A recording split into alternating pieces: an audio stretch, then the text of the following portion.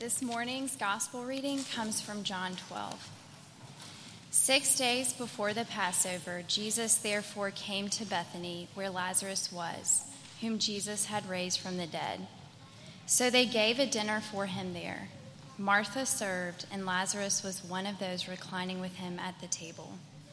Mary therefore took a pound of expensive ointment made from pure nard and anointed the feet of Jesus and wiped his feet with her hair.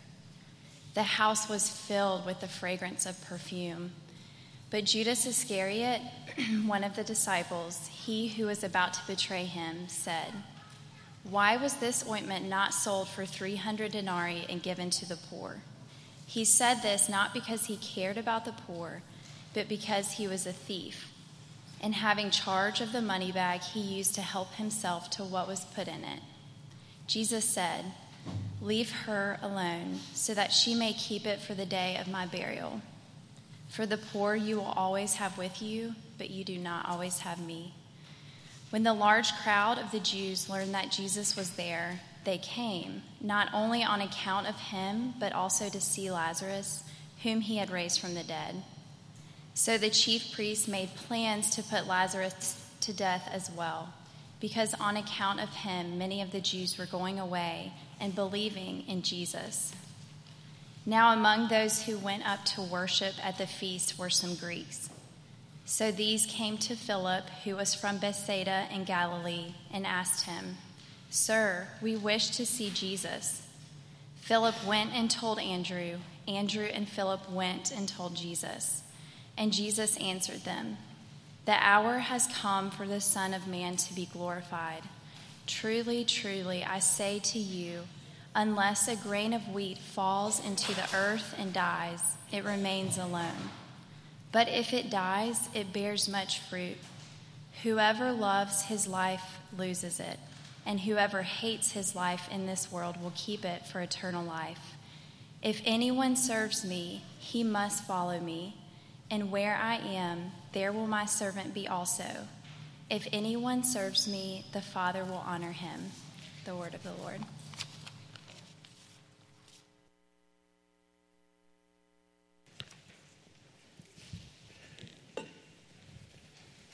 All right, we're continuing along in John's Gospel this morning. Last week we saw Jesus with some of these same folks, with Mary and Martha and Lazarus, who when we first encountered him was dead and in a tomb, and now they're at a dinner party.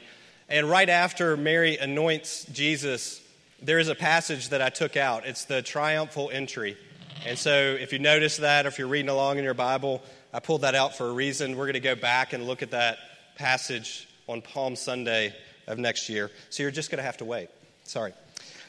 Let me pray as we think about this together. Father, would you help us this morning? Would you help us to see our own need? And would you help us to see how you meet our needs in ways that we could never fathom and never imagine, so that we might walk out of here this morning feeling so full of your presence and your love that we could honestly say that you are my portion forever, and what else do I need? Father, help us to trust. Help us to believe.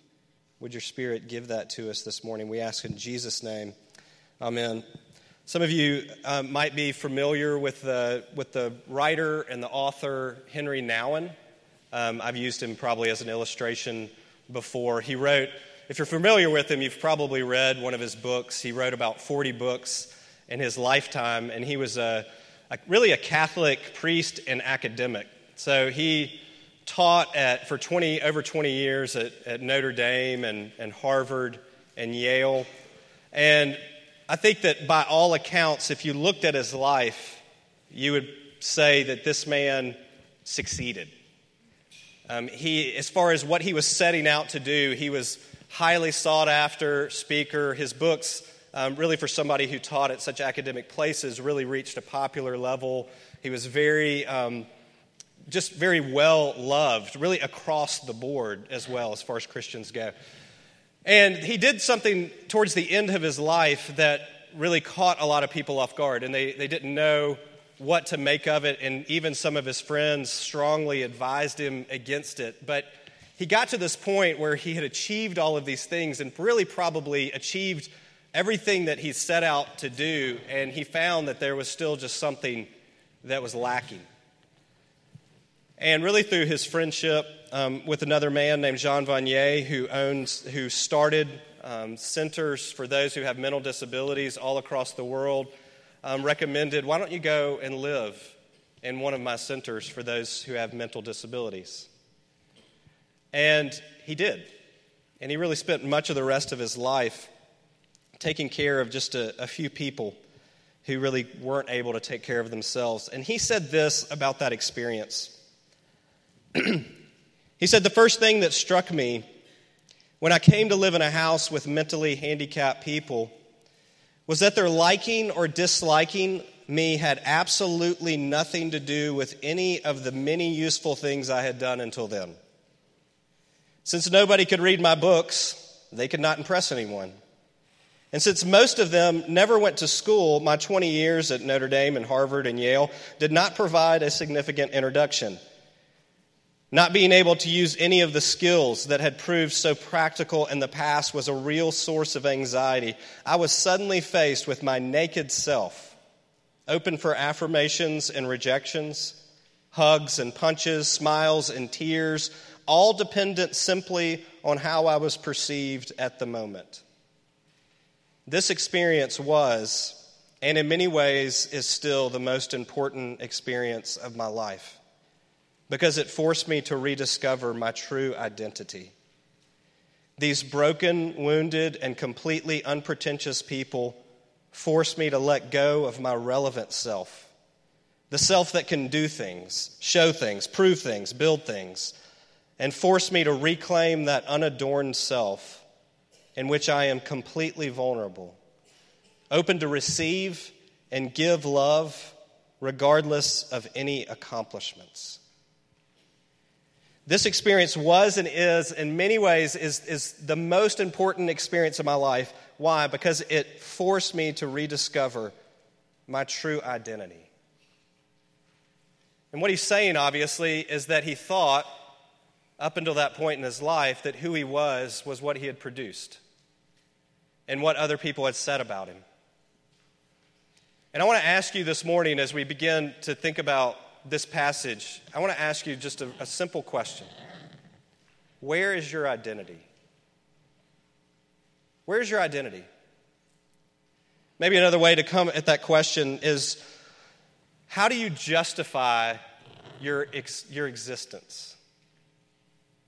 Maybe to ask it another way is that when you first meet people, what do you want them to know about you? It's always interesting when you first meet somebody, or if you're at a party and you start talking to somebody, to kind of hear what comes out of your mouth. You're really expressing to them what you want them to know about who you are. What do you want people to know about who you are? What do you tell them? When people see you, what do you hope that they see? If we're honest, I think most of the time we want people to see something I've done, something I've accomplished.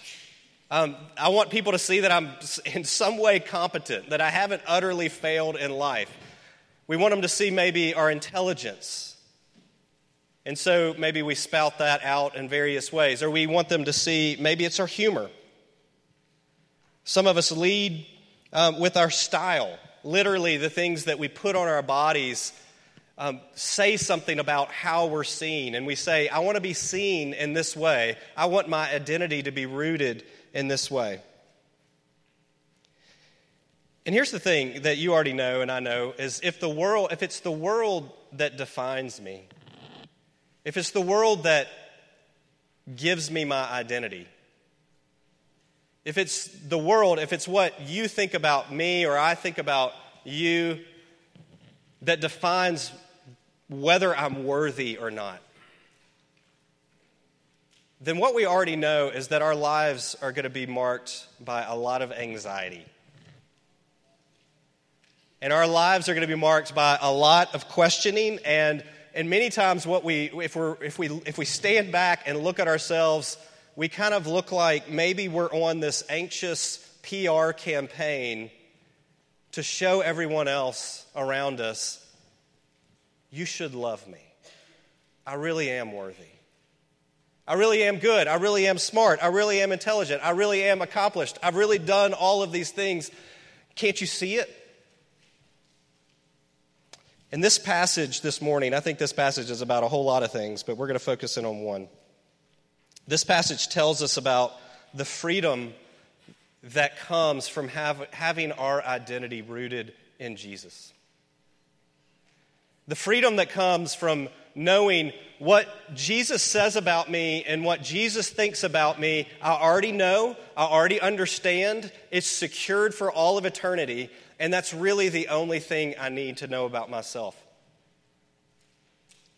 And then knowing that, following after him. So let me just point to a couple things this morning. We're going to talk about following Jesus, according to Jesus, and then we're going to look at a portrait of what that looks like, a portrait of a follower of Jesus. And so following Jesus according to Jesus, I want to start at the end of this section. So this would be verses 20 through 26, and then we're going to circle back around and we're going to look at this encounter at the dinner party.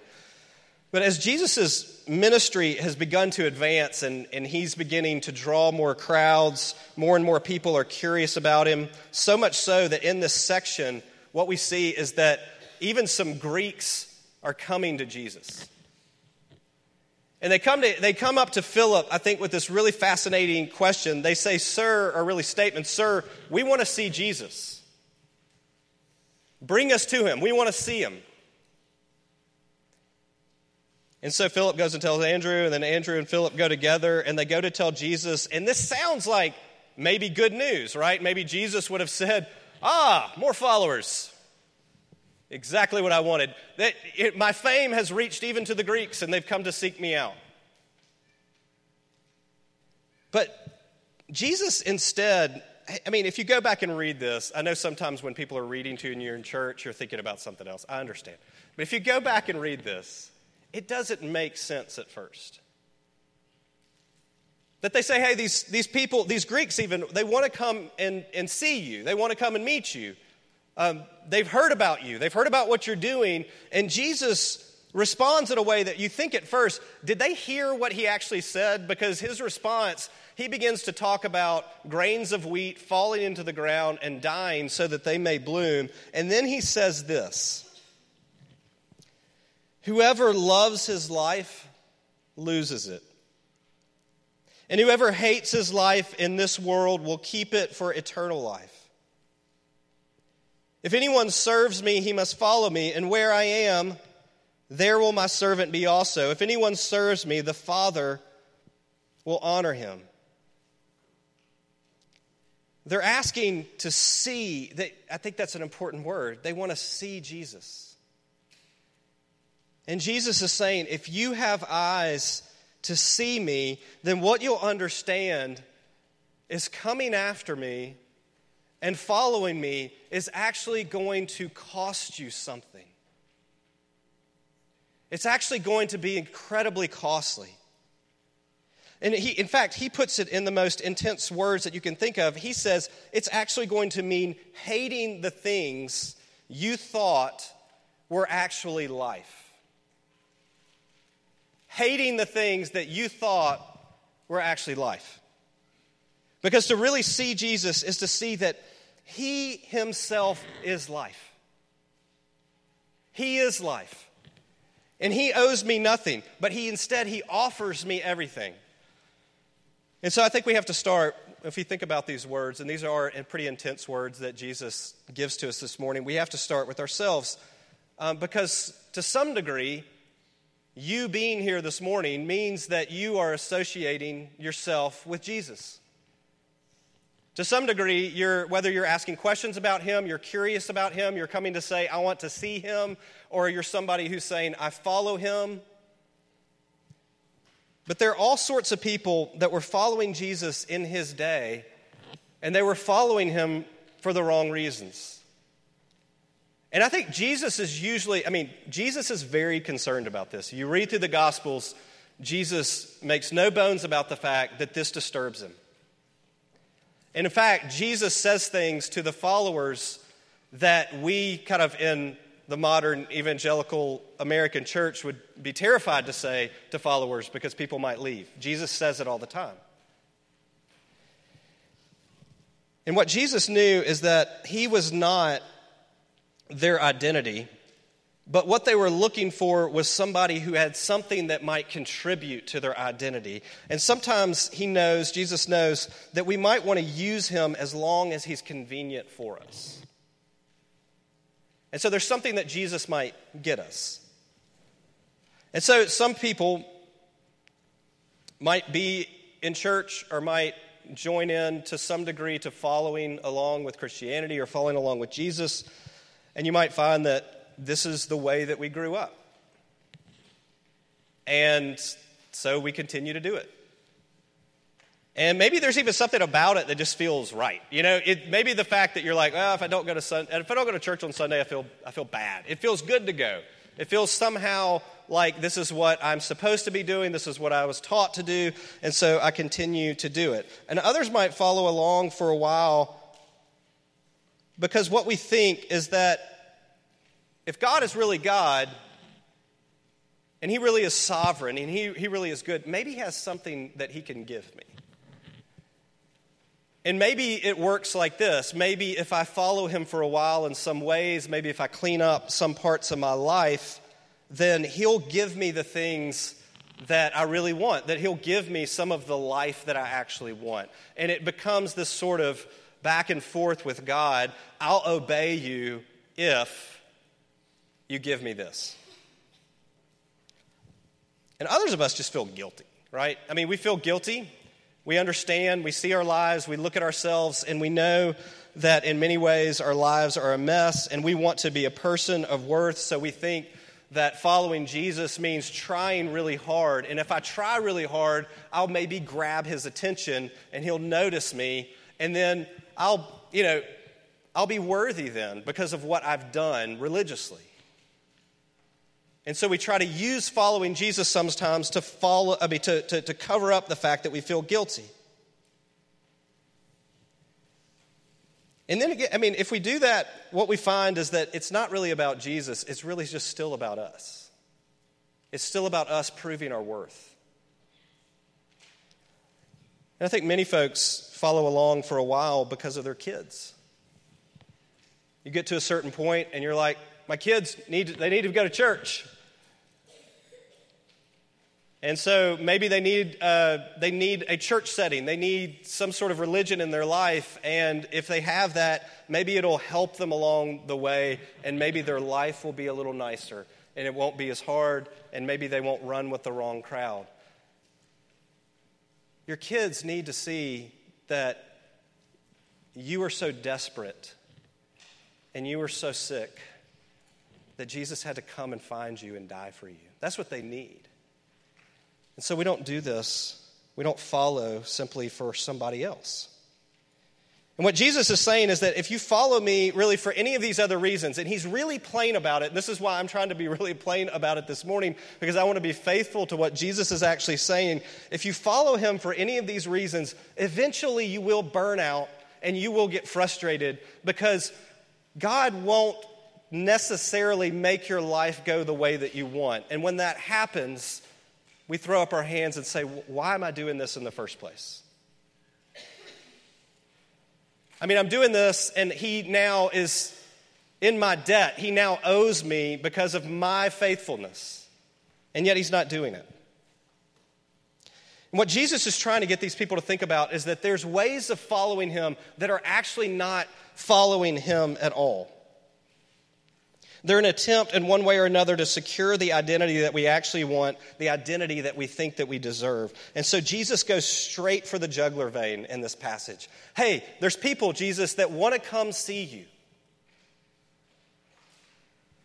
And Jesus says following me is going to cost you something in this life, not in the sense that if you pay enough, if you serve enough, then you can be my follower. But if you actually find me to be the source of all life and the source of all joy and the source of all forgiveness, then what it means is it's going to cost you the things that you thought were actually life. And what he's saying is that the death of those things is going to be painful for us, and it actually looks like taking up a cross. But what he wants us to see is that what you gain pales in comparison to the things that you loved. He says you have to hate your life. Those are strong words. And when we really see ourselves as we are, and we see our guilt, and we see our shame, and we see our need, you know, when you get to that point, when you get to the point when you're like, there is nothing else that I can do. I'm at the end of my rope. That's a good place to be, by the way. And we see that it is right there. It is right then that I begin to understand that Jesus actually loves me.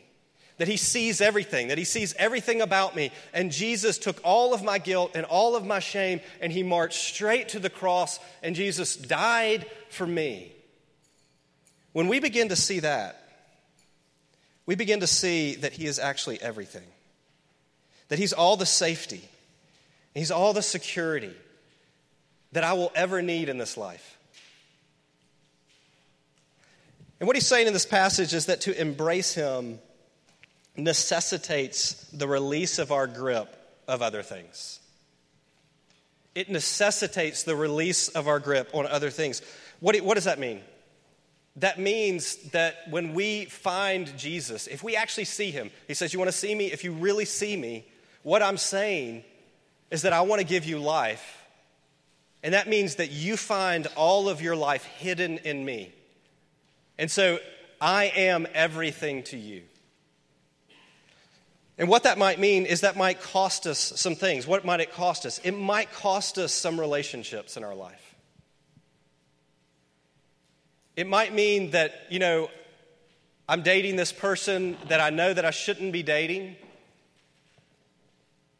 but they're giving something that I think I need.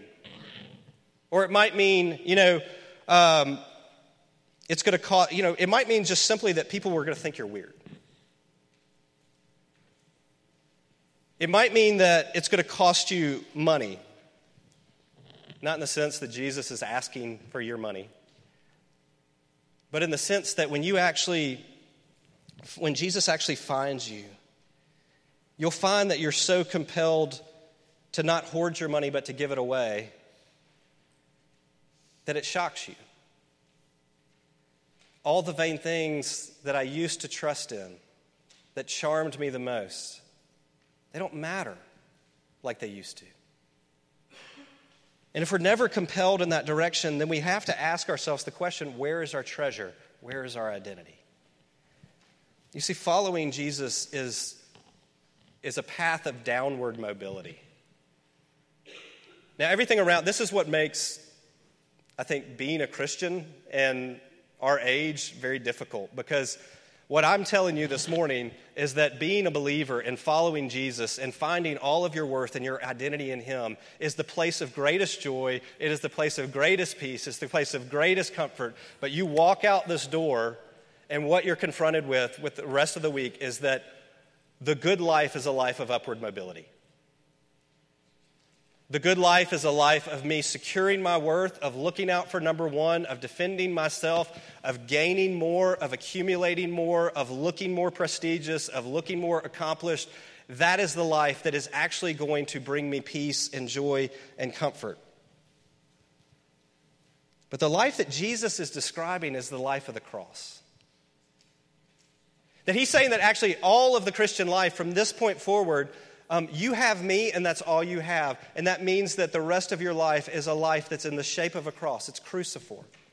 It's continually dying to myself so that I might live to others. It's continually giving what I have so that others might flourish. It's an outpouring of ourselves because we understand that Jesus has outpoured himself for me. And what we find is that that is actually and precisely the place where what we were looking for before is found. And it makes no sense to the world. that's the place of lasting joy, that's the place of true joy. You remember back in John chapter 6? Of course you do. John chapter 6, when these followers, again, they're coming to Jesus. He had just fed 5,000 people. It was a pretty momentous occasion. They come looking for him the next day, and they're asking him questions to kind of test to see, is this really the Messiah? And Jesus says things to them like, hey, you know what? You're going to have to eat my flesh and drink my blood.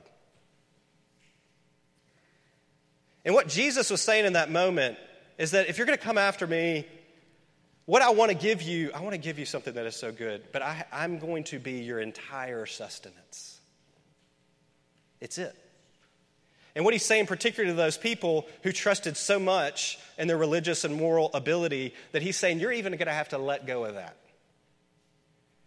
That I'm not going to die just for how bad you've been. I'm actually dying for even how good you are.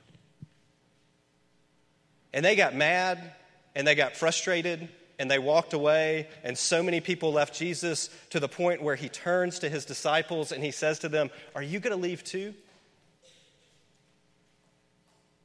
And of course, Peter, who's always the first to speak, Peter says, where else are we going to go? You have the words of eternal life. And then he says, Jesus, we've given up everything to follow you. And Jesus turns to him, and what he basically says is, you haven't given up anything. You gained everything. You gained everything. And that doesn't make sense at first. It may not have even made sense to Peter at the time, but if you go back and you look at what Peter wrote later in his life, Peter absolutely understood that as he writes to encourage new young Christians who are facing a life that's going to be hard and that's going to involve a lot of suffering.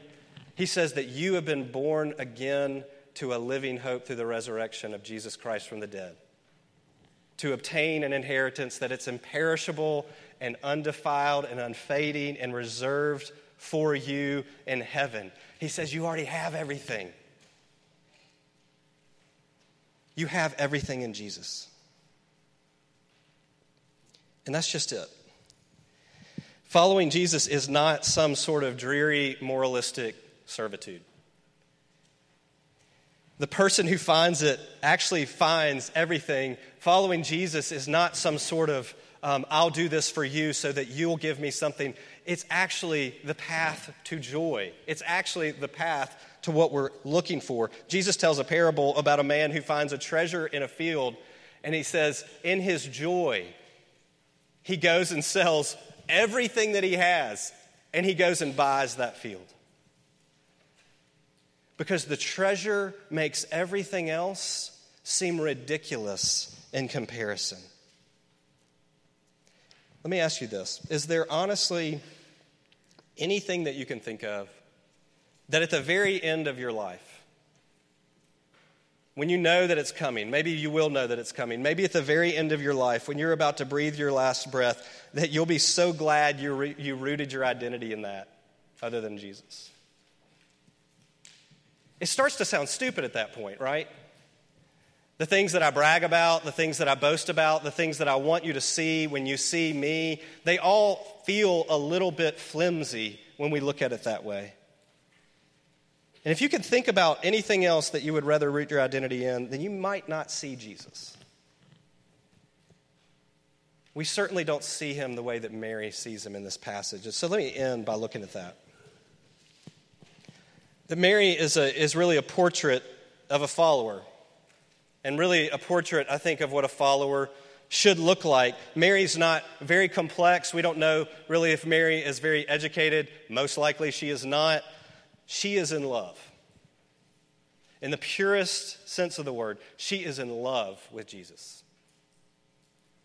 That she sees Jesus, she sees that in Jesus, she has actually received everything. She sees that he owes her nothing, and yet he has given her everything. And because of that, he deserves everything.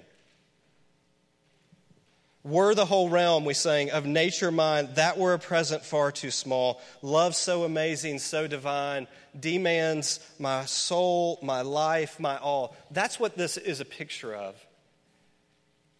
It's a picture of a woman who is so moved by her own unworthiness and yet has been found worthy that she says, there's nothing else in the world that I need to run after anymore. I've found it, and it's right here in front of me. And because of that, at this party, she does this display that is both extravagant and it's humiliating.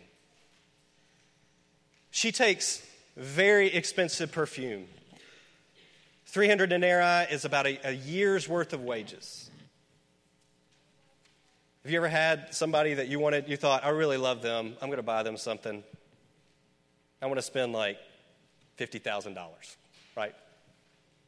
I want to spend whatever. I want to spend a year's worth of wages on them.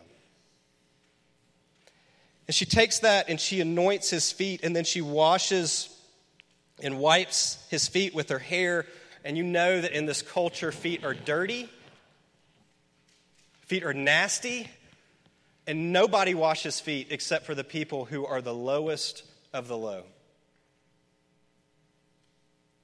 Just the picture of it is kneeling, is bowing down, is getting on the ground and taking someone's feet and anointing them. And then she lets down her hair, which probably got a few gasps, right? Because you didn't do that in this culture. A woman didn't let down her hair in front of this group of men. And she lets down her hair. Why does she let down her hair? Because she wants to rub and wash his feet with her hair. I mean, we've heard it before, and it might just kind of go over our heads. But if you can picture that in your mind.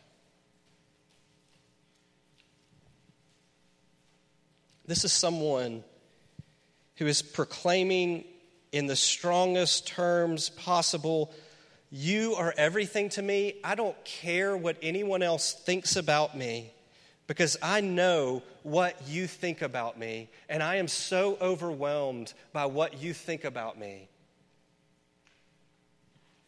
that I'm moved to this act that humbles her and yet exalts him.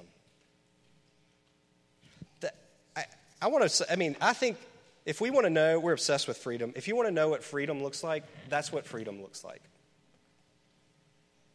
That is exactly what freedom looks like. Most of us spend our lives maybe frustrated that Jesus is not giving us deep down what we think he owes us.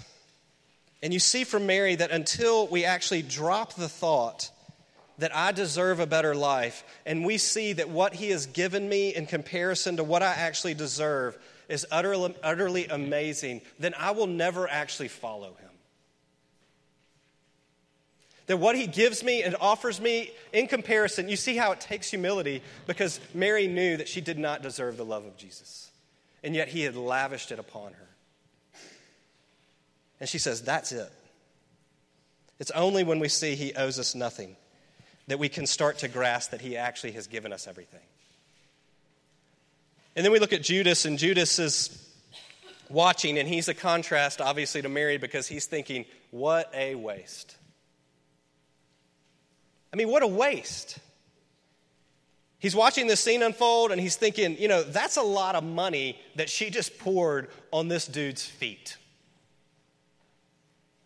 And we might look at that and go, that's pretty practical. I mean, if you're pouring out a year's worth of wages onto somebody's feet, it might cause you to pause and to think about, why in the world is she doing that? And of course, John fills us in. He says Judas is a thief. He doesn't care about the poor. She's pouring out as God. She's pouring out his identity. She's pouring out the very thing that he was going to take in order to uphold his life and uphold his stature and uphold his identity. And so, of course, he's mad because she's pouring out his God. That's what he really worships.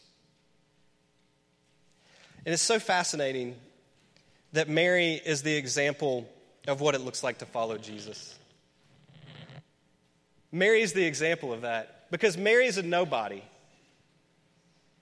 She's not important in her society. She's not important in her culture. She is one of the weak and foolish things of this world that God uses to shame the strong. Out of all the religious people in the Gospels, out of all the important people in the Gospels, it is amazing Jesus looks at her and says what she is doing is right.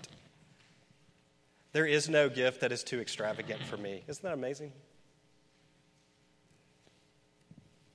following him, having our identity rooted in him, it's not about being good enough. It's not about being smart enough. It's not about being moral enough. It's not about being religious enough. It's about being humble enough to see how weak, frail, and desperate we actually are, and then to stand back in awe that just as I am, exactly as he sees me, he actually loves me to the point of coming to find me and to the point of adopting me into his family.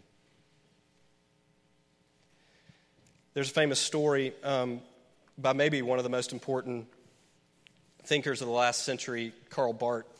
And I don't know if it's true or not. It's one of those stories that gets told a lot. But I love it, and I think it's a great way to end. Because Barth, who was German, he was touring America at one point, and lots of people were coming to see him, and students had questions for him. He was a brilliant theologian, and one student at one point said, can you summarize, this is kind of an unfair question, but he says, can you summarize your life's work, your life's theological work, in just a sentence or two? And he said, of course. I could summarize it the way through a song that my mom taught me when I was really young. Jesus loves me, this I know, for the Bible tells me so. Let me pray. Father, it is the hardest thing for us to believe that Jesus actually loves us. And Father, what that does to us, and many of us can attest to this in this room, is that it sends us on a wild goose chase in our life to find something to make ourselves worthy, when what is sitting right in front of us and what is offered to us is life and acceptance and forgiveness and worthiness beyond what we could ever imagine. So, Father, I pray for those here this morning who may not know you. And I pray that what they hear is good news. I pray for those of us who do know you and have seen you. But what we've found in our lives is that there's a lot of other things that we really secure our identity in and base our identity in. Father, I pray that you would help us to know what it looks like to release our grip of those things so that we might find the joy that we're really after is already in you. We ask these things in Jesus' name. Amen.